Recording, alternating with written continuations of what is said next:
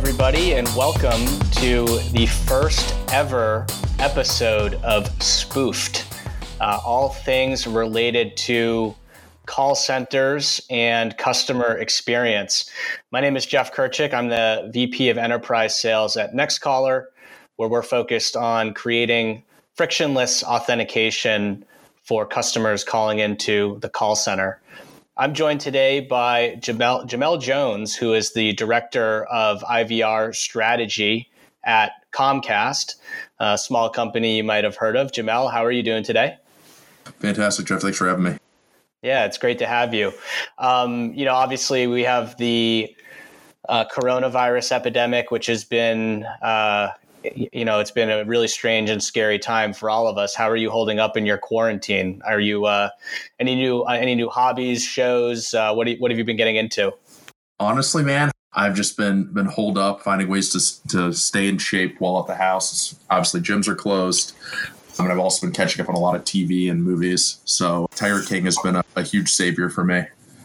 I'm on just finished episode 4 of Tiger King. Do we think that Carol Baskin is guilty?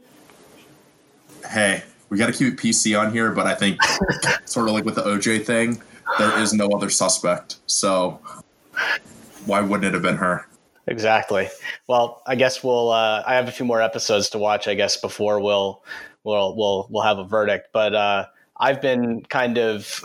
Yeah, I hear you on the fitness thing. I've been running. I started my own little side hustle, and I've been bringing some Nextcaller employees into workouts every day that I branded Kirch Fit. So if you are getting bored and looking for a way to work out, maybe we'll bring you into Kirch Fit in the future.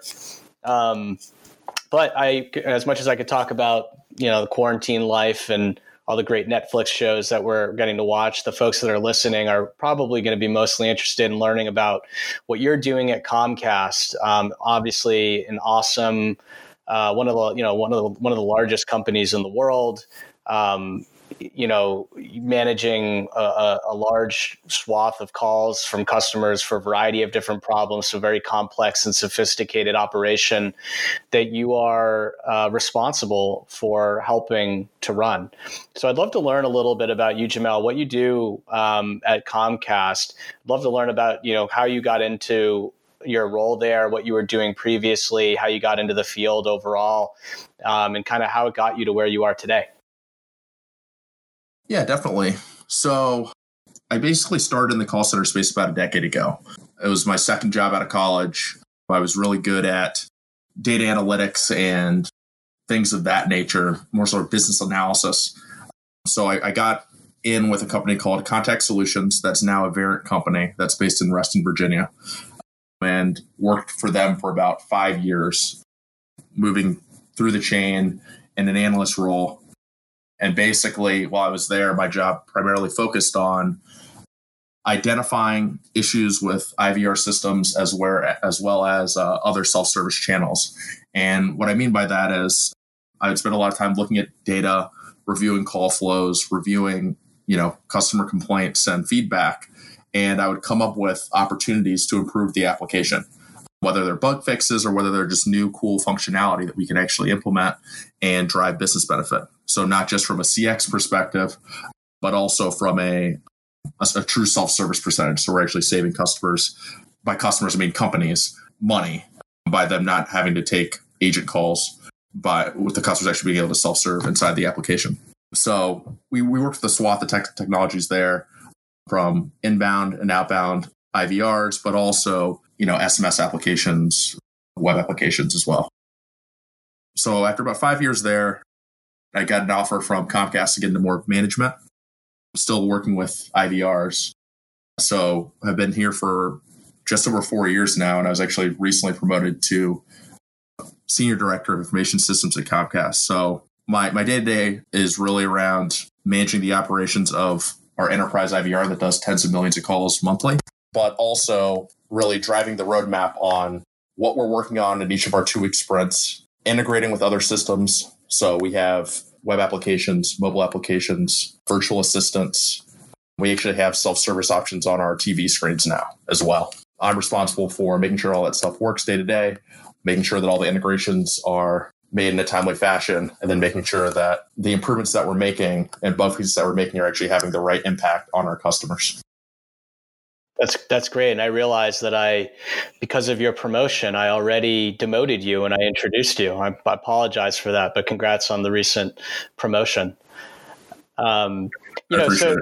So yeah, it sounds like you're thinking about all the various channels that customers are using. You'd mentioned that you have even the ability to self-service on the TV now, which I thought was interesting. And it brings me to wanting to have a better understanding of the mantras that guide your work and how you're working towards them. Like for example, at Nextcaller, we have these different mantras and things that we want to accomplish, but ways that we work in terms of, going to the source for information and things like that. And I'm just curious, like, what are the high level mantras that you guys are kind of plastering on the wall to, as like a reminder every day of what you're working towards?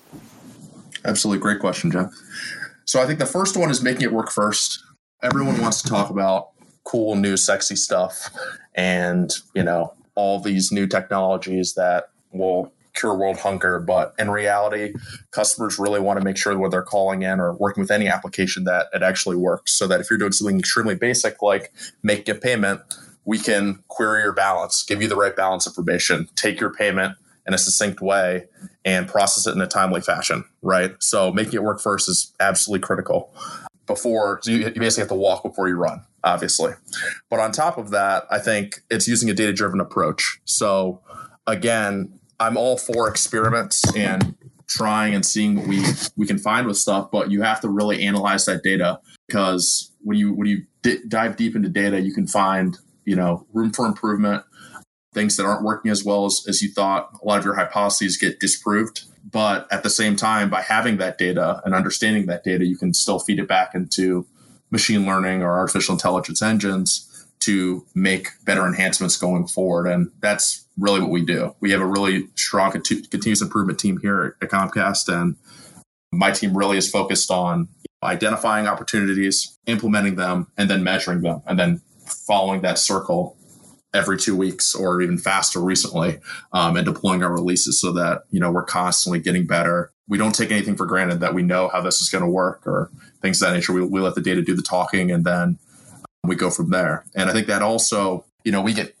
escalations all the time from customers, or not, I don't want to say all the time, like everyone complains, but high C-level people will send us a one-off call, for example, that will be a bad customer experience. And, it's our job to look at it, figure out why it happened. And then also, it's our obligation to figure out how often this happens. Sometimes it's a one-off API failure, right? Where the API is actually very resilient and runs at a 99.999% success rate. And this is just one of the times where it didn't come back correctly. Other times it's a more rampant issue. It's a flow issue. It's a bug we hadn't found.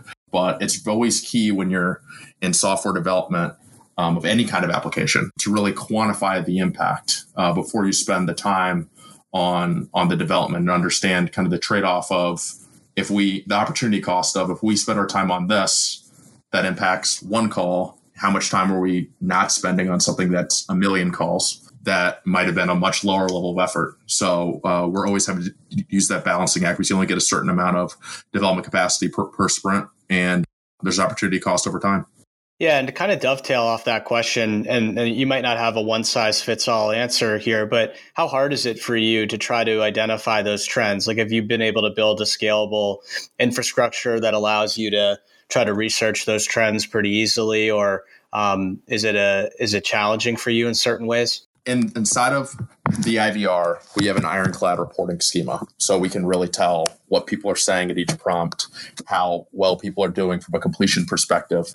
Since we really are measuring things from a true self-service perspective, not just like the standard call center metric of how many calls are contained in the IVR, which really means how many people hung up the phone, right? We want to know how many people actually completed a self-service transaction versus hung up because they were frustrated because our system was annoying, right? So we actually have reporting down to that level by prompt. We slice and dice it millions of ways. So from an IVR perspective, we're in a very good spot from a reporting perspective. The challenge that we face is with all these different channels that I mentioned at the top of this podcast is really diving into that on what did the customer do more upstream, right? What did they do once we transitioned them to that next channel? How successful were they in those channels by prompt or step in those flows? That's where we're really going, is to get better cross-channel visibility. Like, I think each channel has their own reporting schema today, and each of them have varying levels of people who can analyze the data and get down to the granularity that we can get to. But my team is heading up an initiative to basically get cross-channel reporting standards set up this next quarter so that we actually have parity across all channels. We're actually talking about metrics the same. So, one group isn't saying we have a self-service rate of 80%, and we say ours is something else, but they're talking about oranges and we're talking about pears. That is still a gap that we have today. We're working to get much better at it. That's awesome. One thing that I would imagine is kind of creating some issues, and with all of that is obviously the coronavirus pandemic, and that's something that's on everybody's mind these days. I know that I've seen from within our customer base that there have been some pretty dramatic spikes in call volume. We've seen as high as 50% increases in some cases within our client base in terms of the increase in calls. I know that just from talking to some other folks in the industry, they've seen call volume spike as much as 2,000%, believe it or not, which is pretty crazy. And when you consider that a lot of the folks that are managing these workforces are now kind of scrambling to have employees work from home. They're a little bit short-staffed. So, between the increase in call volume, being short on staff, having to make adjustments to a work from home policy, there's been several articles out there. I think Business Insider and Wall Street Journal have had these articles about banks that are having trouble keeping up with the demand. I know that in my own personal experience, I've had to call some of my banks. I've had to call Amazon. Amazon actually kind of doesn't even really answer the phone right now. It's kind of interesting. They're kind of deferring people to chat because their phone lines are so clogged up, as you can imagine, with people ordering things from Amazon. So anyway, not to regale people with all these various stories of my personal experience, Jamel, I'd love to learn about how this is affecting you at Comcast. I'm sure maybe some of the things I said are kind of the status for you guys, but how is this impacting your call center, and what are you guys doing to try to manage amidst these pretty turbulent times? I have just as many horror stories as you have with trips that I had planned with Hotels.com, just to throw out one company that is actually I still have not gotten in contact with, even though I had to cancel several weeks ago. They've not called me back or even answered my calls when I've tried to go to agents via web or Facebook Messenger or the phone. But for us at Comcast, I think we're dealing, to your point, Jeff, we're dealing with a lot of stuff. It's had a massive impact on us since we, as you know, have both call centers domestically and offshore. For our domestic agents, obviously this all came like lightning fast. I mean, we're talking about just a month ago, no one was talking about the coronavirus to 2 weeks ago. It's a pandemic and everyone needs to stop being within 6 feet of each other, which has impacted all of our call centers where we basically couldn't have people sitting side by side anymore, right? It needs to be multiple seats apart. So that obviously reduced our staffing. Additionally, initially we didn't have all of our domestic agents trained or with the equipment to work from home. Over the last week alone, we've gotten all of our agents to be able to work from home, and that's basically quadrupled that force, but we still have a delta from the offshore perspective. So we're still working through that. On top of that, my whole team has had to, move to work from home, as well as a lot of people at headquarters. So it's been nonstop for everyone, not just from a call center level, but just across our company. We spend a lot of time resolving customers' issues in their house or installing equipment in their house. So the company's had to change the protocols around going into people's houses and what circumstances do they go into people's houses and things of that nature. So the net of that is this.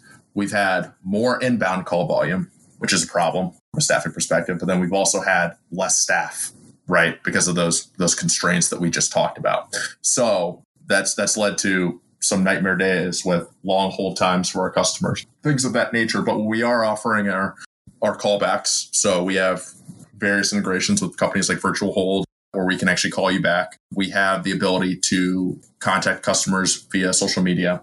We have the ability to contact customers on our mobile application and our web application where they can do chat, which obviously, is more of an asynchronous transaction. So all of that is helping us. But, we've been hurt as much as anyone else just based on how quickly the coronavirus turned from, fake news to a really, really, really serious pandemic. I mean, it's been weeks and we've tried our best to get up to speed.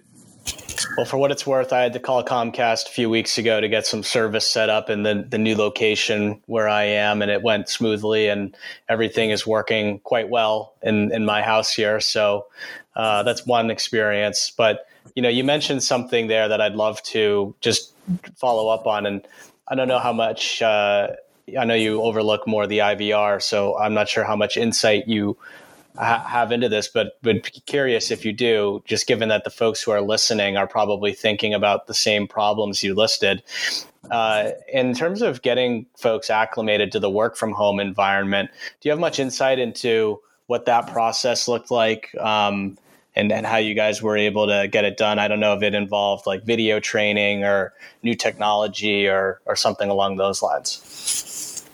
It was a bunch of that. It was a bunch of video training, a bunch of the IT people have worked big time overtime over weekends and all that stuff just to get all the right equipment set out to people's homes. Because, again, think about it. People in call centers a lot of times have 2 monitors, sometimes 3, right? So if you're just have a laptop that you take home, you might not have that. We'd have to get all those shipped out, getting all the right security protocols in place, all that stuff. So it's been a really wide-ranging change for a company to get all these people who were not necessarily ready to work from home set up that way. And same thing with getting all the phone systems set up as well to handle the calls. So it's been significant. Sure. That makes sense. One thing that I was kind of thinking about and I'm curious to hear your perspective. I think there's kind of an unfair stigma about calling your cable company. People kind of dread calling the cable company. And I think the same is true maybe for certain industries like airlines and things like that. And, from my personal experience, I remember when I was moving to New York City, I guess this was nearly 7 years ago, people were saying, oh, you're going to have to use Charter for your cable, and that's going to be a nightmare. And I always thought it was kind of funny because every time first and foremost, I've really had very few issues with my cable company. But even when I do, when I call them, it's been pretty easy for the most part. Like I can't really think of times where I've called and really had to go through the rabbit hole on anything. They're pretty advanced in terms of recognizing who I am and being predictive about why I'm calling. So I guess this is my way of saying I feel like this is a stigma. Maybe it has something to do with what motivates somebody to call a cable company versus calling a consumer packaged goods brand or something like that. But how do you think the industry is adapting to change that perception? And specifically at Comcast, what are you guys doing to eliminate this stigma, whether it's fair or unfair? Yeah, I think you nailed it. I think that we're an essential product. Customers rely on us for their internet and TV mainly, and that is absolutely critical. It's even become more critical in today's times with people having to stay at home, and TV and internet are the best ways to chill at home and enjoy yourself. So it's critical that we stay up and stable during these times. But to your point about, the reason for their call, people are not going to call you when they're watching Netflix and they're enjoying themselves. They're not going to call you when they're surfing the web and everything's running fine. We're only going to get calls when it's not running fine, right, for problem areas. So I think that the stigma of calling absolutely is going to be a bad experience. It's not like we don't want it to be a bad experience, but it is something that people wouldn't want to do and will be already with a negative connotation because it might not be working, or they're doing something like paying a bill or something like that that is not as fun as just enjoying the TV or your internet normally. With that being said, our customer experience back years ago, decades before I started, was considered horrible. I mean, by any metric you look at. But over the last 10 years, and especially the last 4 years since, since I've been here, I've been blown away coming from the outside to see how many teams are spun up under our CX organization, how much our NPS scores have risen basically into positive territory with our customers over the last few years as we've continued to build out our strategy, be more stable with not just our service in general, our TV and internet service, but as well as our self-service applications, building applications in every mode you can imagine, from social media to virtual assistant to IVR, text message, as we talked about, TV application. So, we have really spent a lot of time in that space. We continue to hope that customers see the impact that we're making. Absolutely. Well, I guess one of the things, maybe this is a good place to elaborate. I was going to ask you, what are some of the other cool things you've implemented in the IVR to improve the experience? So I guess while we're on the subject of how you are kind of thinking about this future state IVR and customer experience, maybe this is a good opportunity to just touch on some of the things that you've implemented. And even if you're up to it, some of the things you're looking at down the road. Absolutely. Since I'm on your podcast, I'll first give you guys a shout out. We do a lot of work with you guys. You guys have helped us greenlight a lot of calls to know that they are ironclad. They're coming from the right carriers. We know who we're talking to. So we've been able to implement more personalization as a beginning to our call, where we actually can greet our customers by first name. We know definitively that they only are a single user on the account, and we know them from their phone number. So that's been one huge piece of it. That also has helped us as we continue to become more personalized on the agent desktop, right? So we can pass in customers who we know are fully authenticated. We know who we're speaking to. We can actually greet our customers by name in the IVR, but also by name and with their intent of their call on the agent desktop. So that's been a huge win. I know our customers have loved it as well, that they're not having to repeat themselves in the IVR. They're not being asked who they are when they've already authenticated themselves, and we know definitively who we're speaking to. On top of that, we've also spent a lot of time in the predictive intent space. So working with our other cross-channel partners to understand what happened upstream, and also obviously what happened in our application as recently as yesterday or earlier in the day, to not ask customers the same questions, resolve their issues faster, get them to agents faster. On top of that, we've launched some pretty cool applications through integrations with our TV. In certain use cases like rescheduling your appointment, it's a much better experience to do that with a visual interface where you have a calendar and you can see all the times that are available each day, right? And compare that to your calendar, opposed to doing it in the voice channel where we're going to have to list off every single one of those times and days, and people have to pick, we have to recognize all that stuff with speech, which is difficult. So transitioning customers to visual interfaces like web, TV, mobile application, visual assistant is a much better experience for our customers in those circumstances. And then the last piece I'd like to mention is that, we are dipping into artificial intelligence and machine learning. So sort of like we talked about at the beginning of this call, there are a lot of opportunities to look at our data from all of our different channels, all of our different contact points, and really understand what our customers are doing, why our customers are calling us or contacting us anywhere, and what we can do to make smarter offers and predictive intent options based on that. So that's been critical for us. Yeah, I think that's fantastic. Obviously this AI and machine learning stuff, these huge buzzwords, I feel like every time I'm giving a sales pitch and I drop those terms, people kind of roll their eyes. But that's just the wave of where we're going today, and being able to predict what somebody's calling about and trying to meet them on their level, I think comes back to that mantra, one of the mantras you mentioned earlier. So I think it's really cool, and we'll have to keep an eye out on some of the stuff you're working on. Actually, along those lines, can you give me a little color on how you are transitioning people into other channels? Absolutely, Jeff. So there are a couple ways we do it. One is if we have the customer on a mobile number on file and we have an API set up, we can actually just directly send text messages to their mobile number on file, where they'll actually receive either a screen pop of the Xfinity Assistant, which is our virtual assistant, or a text message with a link to My Account Web, which is our mobile care website. I can actually play you guys a recording of that right now. Thanks for calling, Jamel. I have the numbers of your street address as 20 Apartment 3F. Is this the account you're calling about? Yes. Okay, give me a few seconds to review your account. In a few words, tell me how I can help you today. I have questions about my bill. Billing questions can easily be answered through your Xfinity Assistant over text messaging. I just texted you a link that you can use to complete your transaction with Xfinity Assistant. My last question, Jamel, I'm going to kind of throw a curveball at you here. I think people are always, well, they love to hear about the good times, but people always, I think are kind of interested in hearing about what does a bad day look like. I've had my own bad days. If somebody were to say what were, the top 10 worst days of your career and working in sales, I'd probably be able to come up with that pretty easily. So I'm kind of curious to hear, what's your craziest day at the office? Not necessarily the worst day, but what was like the craziest day that you had working at Comcast?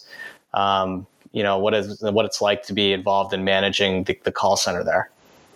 Oh yeah, well, absolutely. I mean, no one likes to hear about the good times. Everyone wants to see the tragedy, and there wouldn't be a good show or movie made if there wasn't some plot line or conflict. So exactly. So let's hear your worst time. Well, yeah, I mean, a great example is recently. So I'd have to think back to probably a few weeks ago, once we started the whole COVID program with Internet Essentials, where our company basically offered 2 months free to any new eligible Internet Essentials customer. To be eligible for Internet Essentials, you have to first be eligible for another public assistance program, such as like the National School Lunch Program or Medicaid or SSI or things of that nature. But there are plenty of customers who just saw the headline of Comcast is offering 2 months of free service. So customers who did not qualify and had been customers for a very, very, very long time would call in and just say, "Where's my free 2 months of service?" So we had to spend a lot of time putting up broadcast messages, putting up different disambiguation questions in the IVR, handling staffing issues to properly communicate who the offer was to, and going from there. It was some very, very, very long nights working multiple releases over a span of days just to remediate that issue. Sounds pretty tough, but sounds like you have also kind of got things under wraps at this point. Sounds so that's good news. Cool. Well, let's see here. I think that's pretty much all the list of questions that I had for you today, Jamel. Is there anything you'd like to add about, maybe just one last piece here would be like, if there was like a younger version of you or somebody who's aspiring to do what you do, any bits of advice you would give that person? Well, just keep your ears open. I mean, don't think that you've learned it all. You can always learn new stuff. There's always new technologies and better ways to do things. Even assumptions you had from a year ago may no longer be true as things change with your customers or with your company. There's always cool new technology. We're always evaluating new technology, always trying to make things better. So never stop. It's always a marathon in the continuous improvement game. I like that. It's kind of meta, because this is a podcast that will probably be educational for some people. So as you're encouraging people to keep their ears open, maybe they're in a way kind of heeding that advice just by listening in.